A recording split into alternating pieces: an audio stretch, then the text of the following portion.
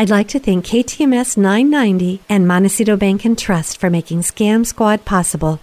I'm Patty Teal. And I'm Deputy District Attorney Vicki Johnson. Scam Squad is up next. Sound off. 1, 2. Sound off. 3, 4. 1, 2, 3, 4. Scam Squad. Welcome, Vicki. What do you have for us today? Hi, Patty. Well, by chance, a friend of mine who's a criminologist sent me an article on social media scams to avoid, and I just thought this would be a good follow-up to the show we had last week when Jeannie West shared those many strange friend requests that she was getting on her Facebook account. Right, and I must admit that has happened to me too, so I understand that.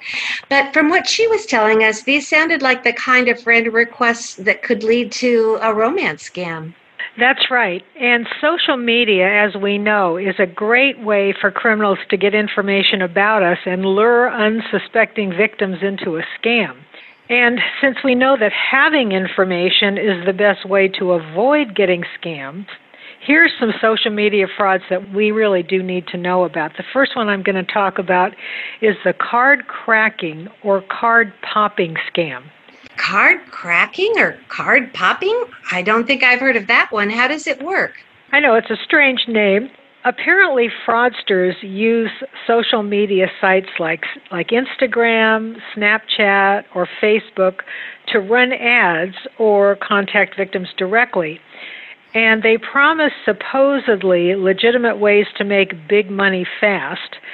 The scammers will often pose as bank officials, maybe from your own bank.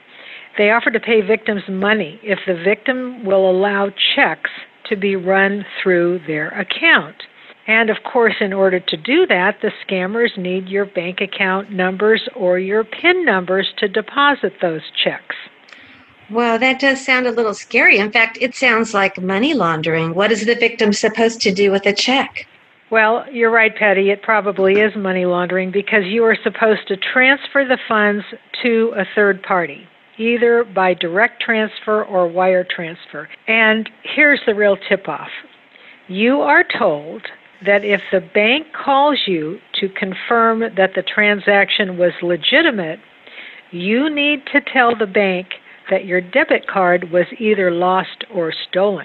Now, there's a big red flag, lying to your own bank. Of course, the first red flag is the promise to make big money fast, followed by the scammer asking for your banking information. Right. And as we have said many, many times, never give personal or financial information over the phone to someone you don't know. So the second scam that this article warns us about is the financial institution affiliate scam. Big name. This is when someone on social media reaches out claiming to be a partner or affiliate of your bank and offering better rates. So let's say on a loan you might have with that bank. What the scammer is doing is fishing for your financial information so they can apply for a loan in your name. So the rule of thumb is never give out your financial information, even to someone claiming to be associated with your own bank. That's right. Now, another one is the credit repair scam.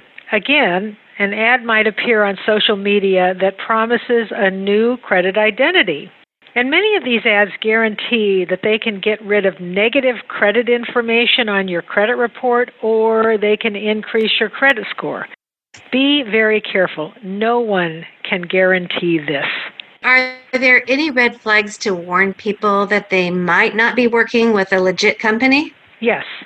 The Federal Trade Commission says to be wary, insist that you pay them before they do any work for you. Or if they tell you not to contact the credit reporting companies directly, or if they tell you to dispute information on your credit report, even if you know it's accurate, and if they tell you to give false information on your application for credit. All of those things should raise your suspicions. Those are all big red flags that you are not dealing with a legitimate company. the U.S. Department of Justice publishes a list of approved credit counseling agencies by state. So you can Google U.S. Department of Justice and get that list. And that's the safest way to go. Oh, thank you, Vicki. And now for my favorite part of the show, the good news. And I've got some good news, and this is kind of an interesting story. So here's the headline. Chino woman scammed of $36,000, nearly $21,000 recovered after police served search warrant in San Diego. So here's what happened. The Chino police were called out to a person's home because of a possible scam. A 65-year-old female had already given approximately $36,000 in cash to somebody claiming to be her nephew. So here we go again with the grandparent scam. And this scammer stated that he needed assistance to bail him out of jail. Now, apparently the scammer was asking for cash money and somebody was going to come pick it up. So the officers set up a surveillance around the victim's home and they saw the courier arrive to collect the money. They quickly detained him, and he cooperated with the investigation, and he provided some details about packages that he had picked up for other suspects dating back to January 2020. And apparently he hand-delivered those packages to a second residence in San Diego. The officers actually found that residence in San Diego. They served a search warrant on that house, and they found evidence that there were 12 more addresses the courier had shipped packages to since January. And apparently the scammers targeted widowed elderly females. So this is a perfect example of how money laundering works, and these money mules work. The first line are the couriers. They pick up the cash from the victim. They then take the money to a second location. That's the secondary person involved. And then that person delivers the money to various scammers operating throughout the country or overseas. So I thought this was a pretty amazing story. They not only tracked this scammer down, but they actually collected money. Wow, that's a great example, Vicki. Thank you for sharing it. It's really quite an operation, really big business.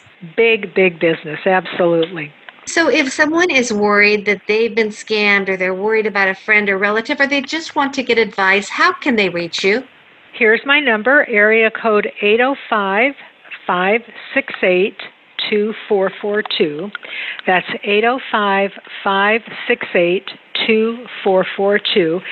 And Patty, I'd also like to tell our listeners about a great resource that I just found out about. I didn't just find out about it, but I just got much more detailed information about it by going to a Zoom webinar.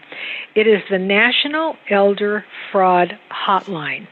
I will give you the number, and feel free to call me if you don't have a chance to write this down and you'd like to contact them. But the number is 833-372-8300. And you can use this fraud hotline to report fraud, to get help from a case manager who can help you through the reporting process. For example, they can help you fill out the forms to report to the FBI or the Federal Trade Commission. And this hotline will also connect you with helpful resources on a case-by-case basis. And you will actually get a live person on the line. That was the first question I asked at this webinar. If somebody calls, will they actually talk to a live person? And I was assured yes, and they are there to help. So I thought this was a great resource. I was very excited about it. I'll give that number again. Yes. Yeah. It's 833-372-8311. Thank you, Vicki, for sharing that resource. I really appreciate it. And it is so nice to be able to talk to a real live person. We all get so tired of talking to, a recording. A recording, yeah. All right. Well, Vicki, I look forward to next week. And thank you so much for keeping us informed about the scams that are going around so that we can be prepared and aware. Thank you, Patty. Until next time. Bye-bye. Thank you. Bye-bye.